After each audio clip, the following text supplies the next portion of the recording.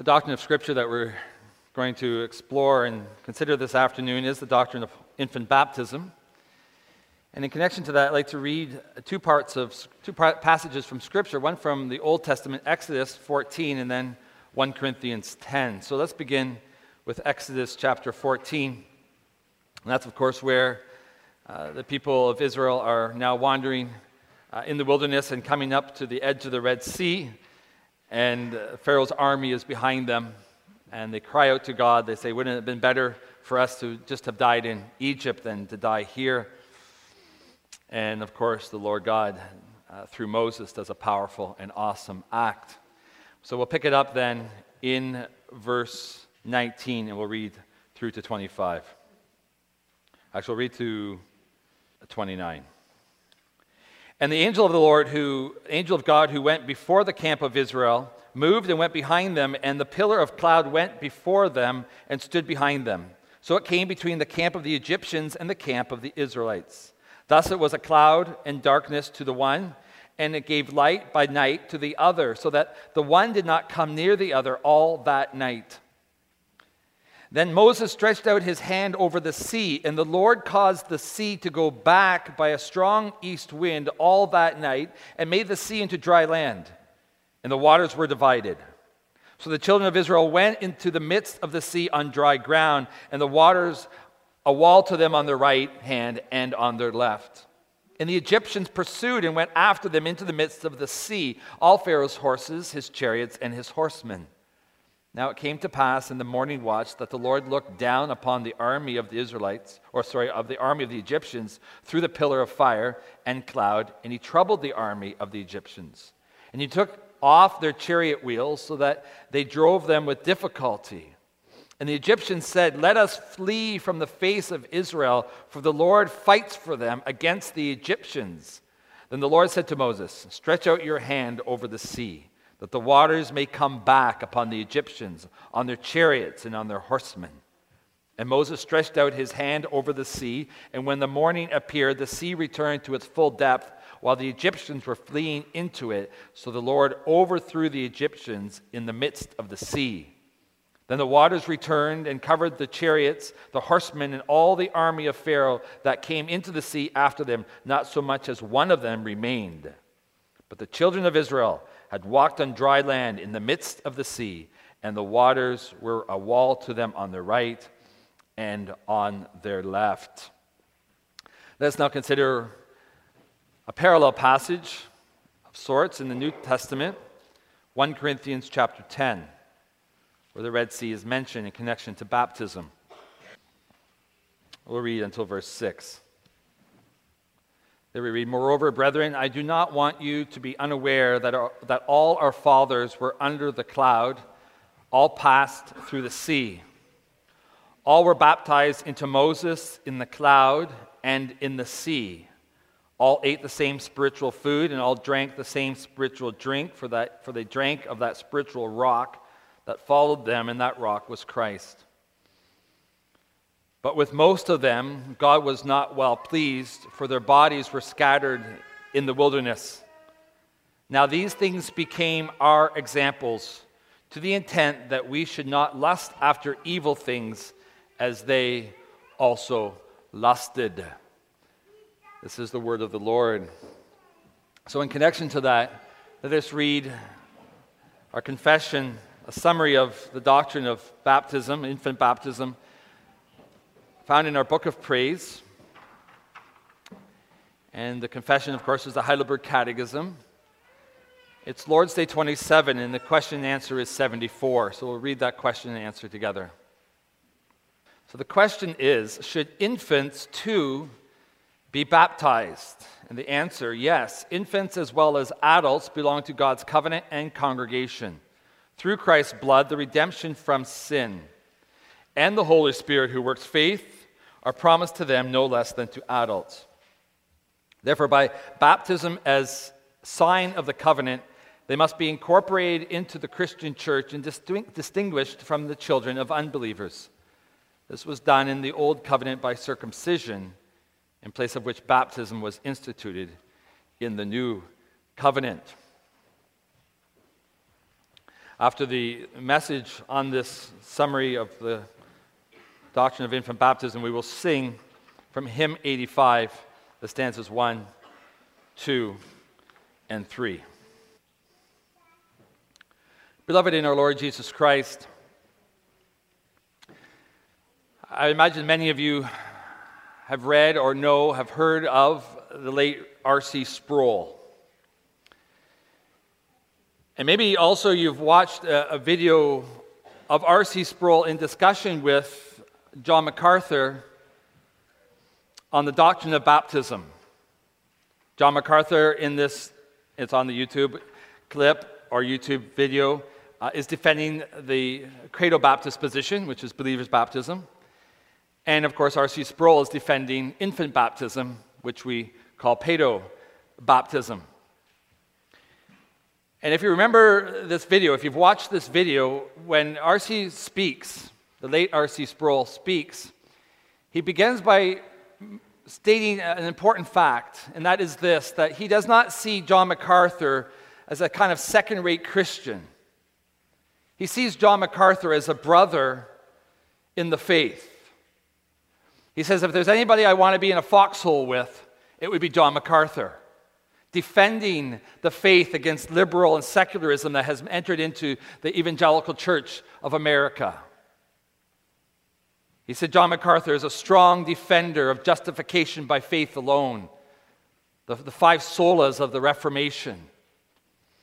And I would say not only John MacArthur, but we have the Begg and the Alistair Begg, and we have Tim Challies, and we have John Piper and Paul Washer, and we have a lot of these gentlemen who are proclaiming the full gospel of salvation, who we see as brothers in the faith, and yet they hold to a different view of baptism. And another thing that R.C. Sproul pulls out in this discussion is this, that the Baptists are trying to understand Scripture to the glory of God. They're not being malicious when they defend a credo Baptist position.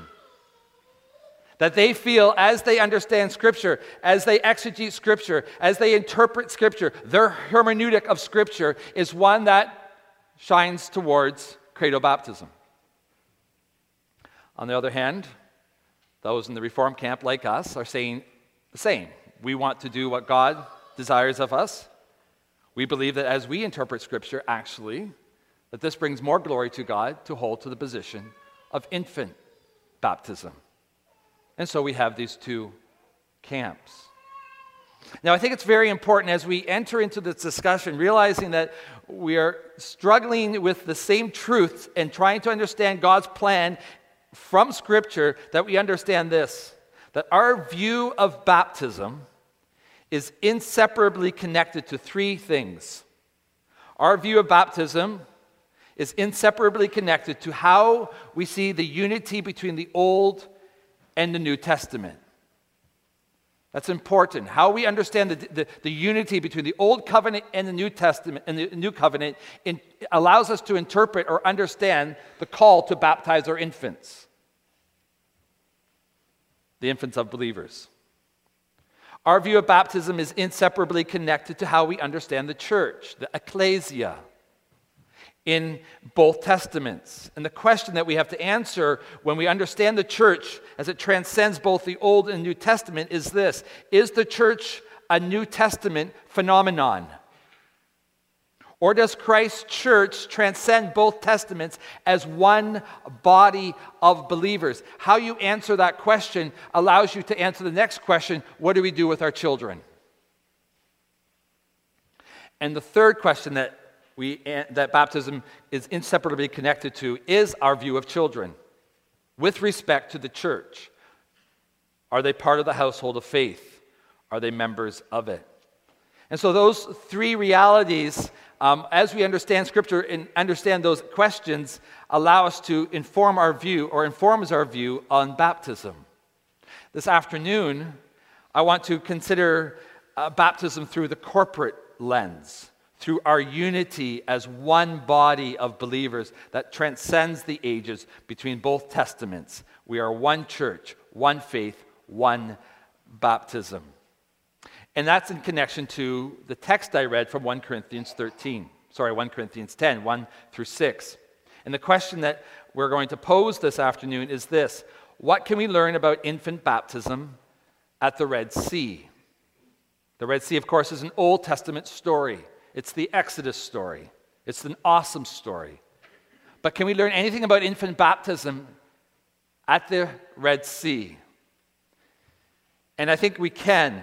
And the first thing that we're going to learn, there's three things, but the first thing that we're going to learn about infant baptism, as we understand it already at the edge of the sea, is this: that there is, in fact, only one holy people of God. There's only ever been one universal church. We're going to consider that first. So we have our text before us, which is 1 Corinthians 10. That's what we're going to look at this afternoon. And Paul begins by saying this. He says, "Moreover, brethren, I do not want you to be unaware that all our fathers were under the cloud and all passed through the sea. All were baptized into Moses in the cloud and in the sea." Now, a little bit of context is important. What's Paul trying to get at here as he writes this to the Corinthians? Well, I think as you read through 1 Corinthians, you realize at least two important facts that Paul's trying to broach, or two realities that Paul's trying to reach out to and teach the Corinthians in. And one of them is unity. That there was division in the church, and it seemed to be a strain that ran through all the epistles, that there was disunity, and the call to be united as one people, as one family, as one church, as one body is paramount. And that's what he's getting at. And 1 Corinthians 12 has a beautiful picture of what that looks like. But he's also trying to address another problem in the church. It's the problem of Christian liberty. How much freedom does a Christian have? And it seemed that in Corinth, they were taking this freedom to an extreme, and there was sexual immorality in the church, even in families. And so their immorality was something that burdened, of course, Paul's heart as it grieves the Holy Spirit, and Paul addresses this quite forcefully in this letter. It's in the connection to this immorality, to this sin that they were living, supposedly in their Christian liberty, that Paul says, I do not want you to be ignorant of what? Well, he's showing them that he did not want them to be ignorant of the fact that even though they may have been baptized, even though they may have celebrated Holy Communion, that does not exempt them from God's wrath against their sin. They cannot continue to live in sin and think that holy baptism and the Holy Communion will somehow, like a magical guard, protect them from God's judgment if they continue in sin. It's a picture Paul takes from the Old Testament. He says, just as the people of Israel enjoyed or experienced a kind of a proto-baptism, as they walked through the Red Sea, as they drank from the rock, and as they ate the manna, as pictures of the communion that you have with Christ, just because they have this kind of sacramental reality happening in the Old Testament, this beautiful thing that happened to Israel did not protect them from God's wrath in the wilderness. They were still under God's judgment, and many, we read, were scattered. And so it's in that context that he is addressing the people in Corinth. He's using sacramental language that is derived from the Old Testament to teach his New Testament church to take up, spiritual arms and serve the Lord.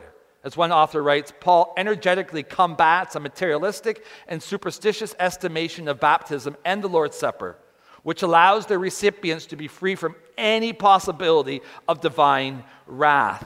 And he's trying to contend with this reality. Baptism and Holy Supper do not save you. They're awesome means of grace, but they're still signs.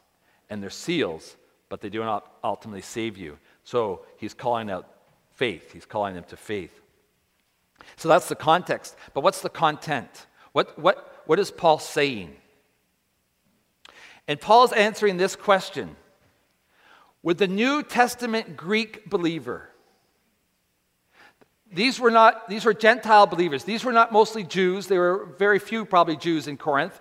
These are mostly Gentile believers. Do the New Testament Gentile Greek believer, or the New Testament Dutch believer, or the New Testament African believer, or the New Testament believer that's not Jewish, do they have any connection with God's people in the Old Covenant? Or, as some people confess, and especially this is the dispensational view, and dispensationalists are all holding to a Credo Baptist position, are there two peoples of God? The Old Testament people of God and the New Testament people of God. The Old Testament people of God being ethnic Jews, bound to the ground, promised land, and blessings of great blessings if they walked in obedience. That was the earthly people of God. Those were the Old Testament believers. Whereas the New Testament believers, that's us. We are the kind of the heavenly people of God. We have our church in heaven. We're bound to Jesus. We have received the Holy Spirit now, they say, and so God is dealing with us differently than with the Old Testament. So what God did in the Old Testament is closed at the beginning of the New Testament, because now God deals with his people differently, because there are two different groups of people. And we say, well, that's not what Paul says here, and therefore he doesn't say that anywhere. Because look at what Paul's saying. He says, I do not want you to be unaware that all our, that little possessive pronoun there, all our fathers were under the cloud and all passed through the sea. What Paul is doing, and we need to understand this very clearly, he's connecting the New Testament believer to the Old Testament believer. And he says to us that they are our fathers. We're Gentile Christians. They're still our fathers. Regardless of your ethnicity, if you are in Jesus Christ, your foreparents are Old Testament believers. The Exodus is still our story. That's why we teach it to our children. The Old Testament is still our story. And we know this to be true. This is a theme that runs right through Scripture, because we understand the Scripture covenantally, that this is, of course, our story. And therefore, it's not something surprising for Paul to say that Abraham is our father in the faith. He is the father, we read in Romans 4 verse 11. He is the father of all who believe. Not just the Israelites at the Red Sea, but us here today. Galatians 3 verse 29 says, if you are Christ, if you belong to Christ, then you are Abraham's offspring, heirs according to the promise. We're all Abraham's offspring because we're bound together in that one body of believers. So we have the same Father. We also have the same covenant promise. The covenant promise that came to Abraham, that through you all the nations will be blessed. The covenant promise that came to Abraham, that I will be your father and the father of your children and grandchildren and great-grandchildren, is a promise that comes to us in the New Testament. So we read in Acts chapter 2, verse 39, for the promise is to you and to your children and to all that are far off. This is covenantal language, showing that we're connecting God's promises from the old into the new. His covenant of favor just keeps on going. Thirdly, I think we need to understand this unity between the Old Testament and the New Testament is realized in this, that we both have the same way to salvation. It's not wise to pull apart the old from the new and say, well, they were dealt with differently than in the New Testament. No, we both have the same way to salvation, which is by faith. You're all going to answer that anyway. It's by faith. The righteous will live by faith. Habakkuk 2 verse 4. And then in Romans 1:16, the righteous will live by faith. Abram was declared righteous on account of his faith. Or we can read in Hebrews, Hebrews does this beautiful job of just uniting both the testaments into one. And he said these so-called heroes of the faith, those who have walked before us, eagerly expecting Jesus to come, We read in Hebrews 11, verse 26, speaking of Moses now, he regarded disgrace for the sake of Christ as of greater value than the treasures of Egypt, because he was looking ahead to his reward. He was longing for the same person we're longing for. His name is Jesus Christ. The Old Testament believers were living in this expectation of the Messiah coming, and we live in the reality that he has come and he will come again. We're united in Christ. Or as Blaise Pascal, a theologian from the 1600s, wrote, Jesus Christ, whom both Testaments regard, the Old Testament as its hope, the New as its model, and both, he says, as their center. That's the center of the Old Testament is Jesus. The center of the New Testament is Jesus, because the center of God's plan of redemption is Jesus. So the sacramental character of our text of baptism and Holy Communion in the wilderness and at the Red Sea all point to Jesus Christ. And it says that they were baptized into Moses. And that's because Moses is a prefiguration, you would call a type of Christ. And so closely connected were they to Moses. Moses led them through the Red Sea. They were kind of bound to Moses as they passed through the Red Sea under the cloud.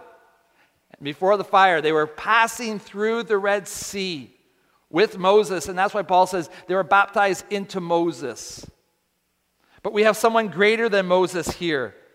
His name, of course, is Christ.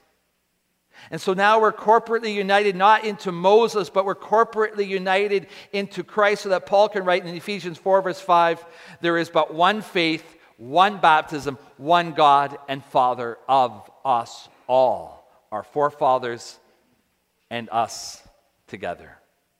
So we have this corporate identity. And I think if you understand that context, and how rich that is, and how comprehensive those promises are to God's people, it's not hard for us to answer the second question, which is my second point.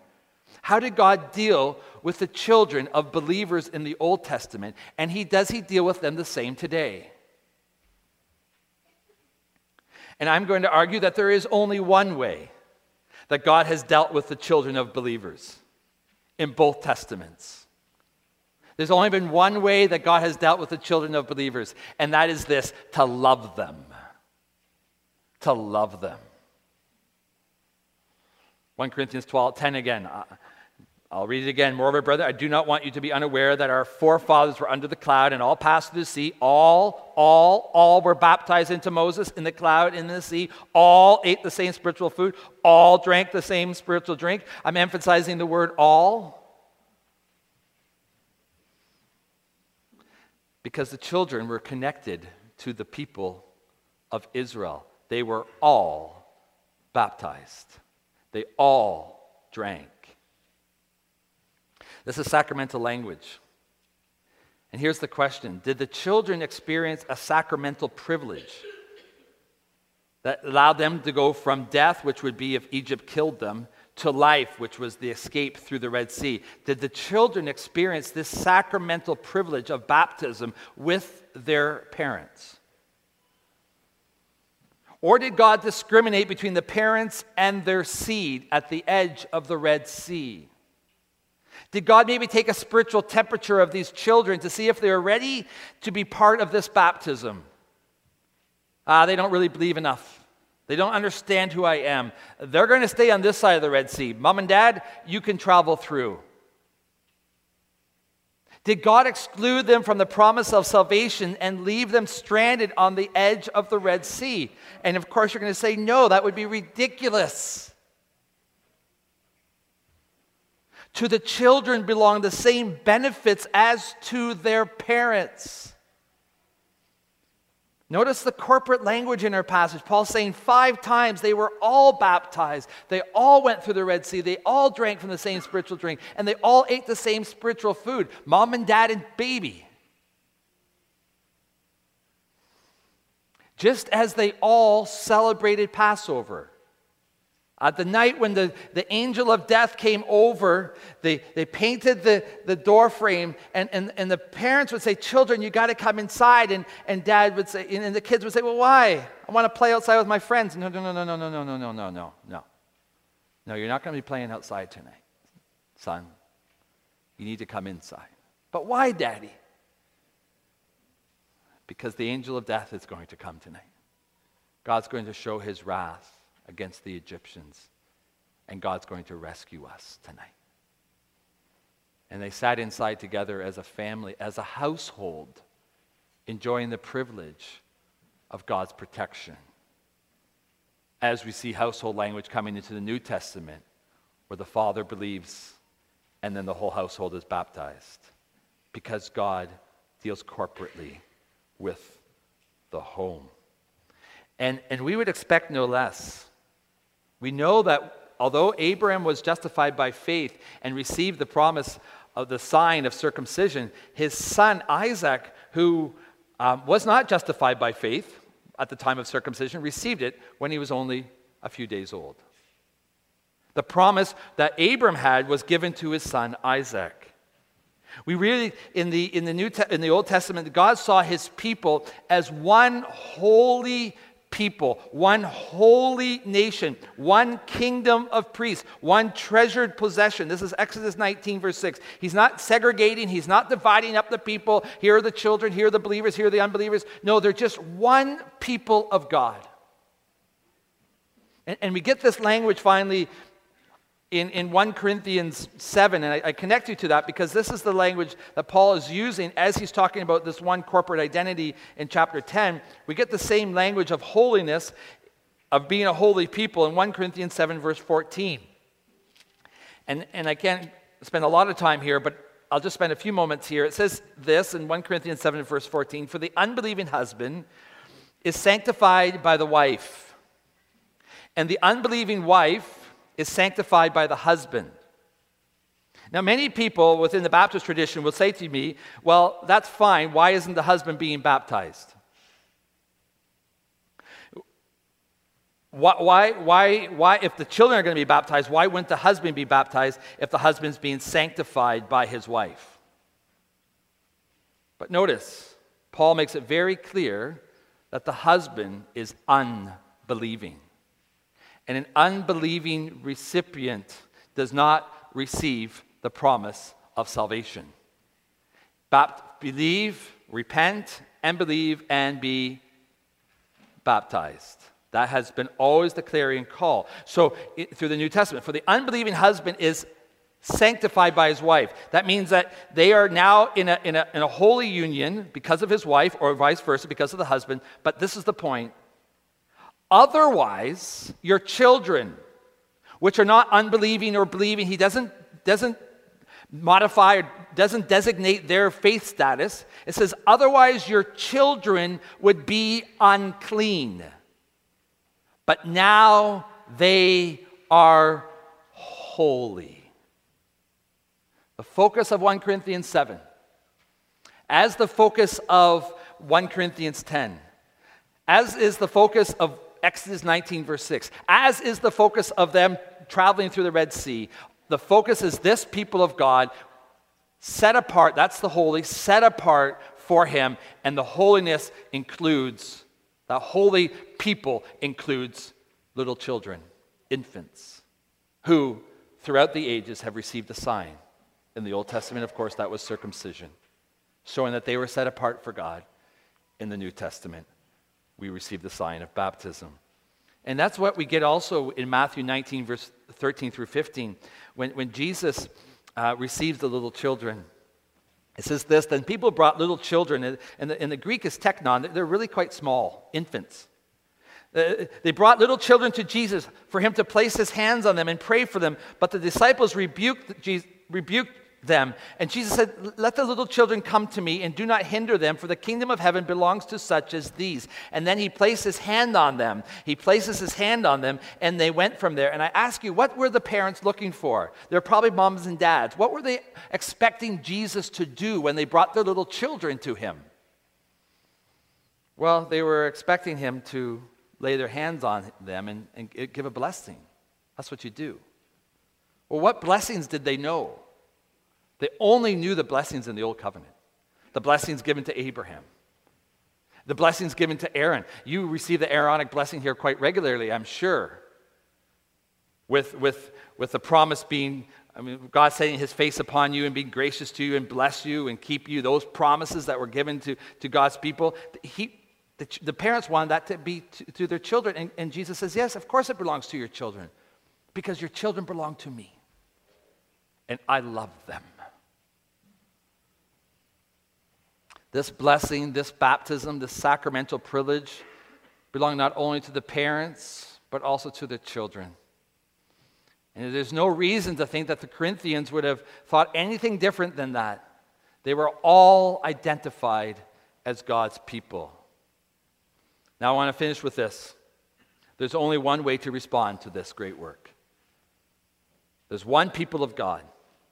God has always loved our children, the children of believers. And there's only one way to respond to his great works. And that's by faith, leading to obedience. This is the rest of the verses. The rest of the verses speak about this faith leading to obedience. It says in verse 3, all ate the same spiritual food and all drank the same spiritual drink, for they drank of the spiritual rock that followed them, and that rock was Christ. But with most of them, here it comes, God was not well pleased, for their bodies were scattered in the wilderness. So they enjoyed the sacramental privilege, they enjoyed the escape, and they were scattered. Now verse 6, now these things became our examples. Now he's talking to the church. We're talking to you now. Hear and Owen sound. Now these things become our examples, to the intent that we should not lust after evil things as they also lusted. Their hearts were set on evil things. That's a strong warning for the church. This warning goes out not only to parents, but also to children.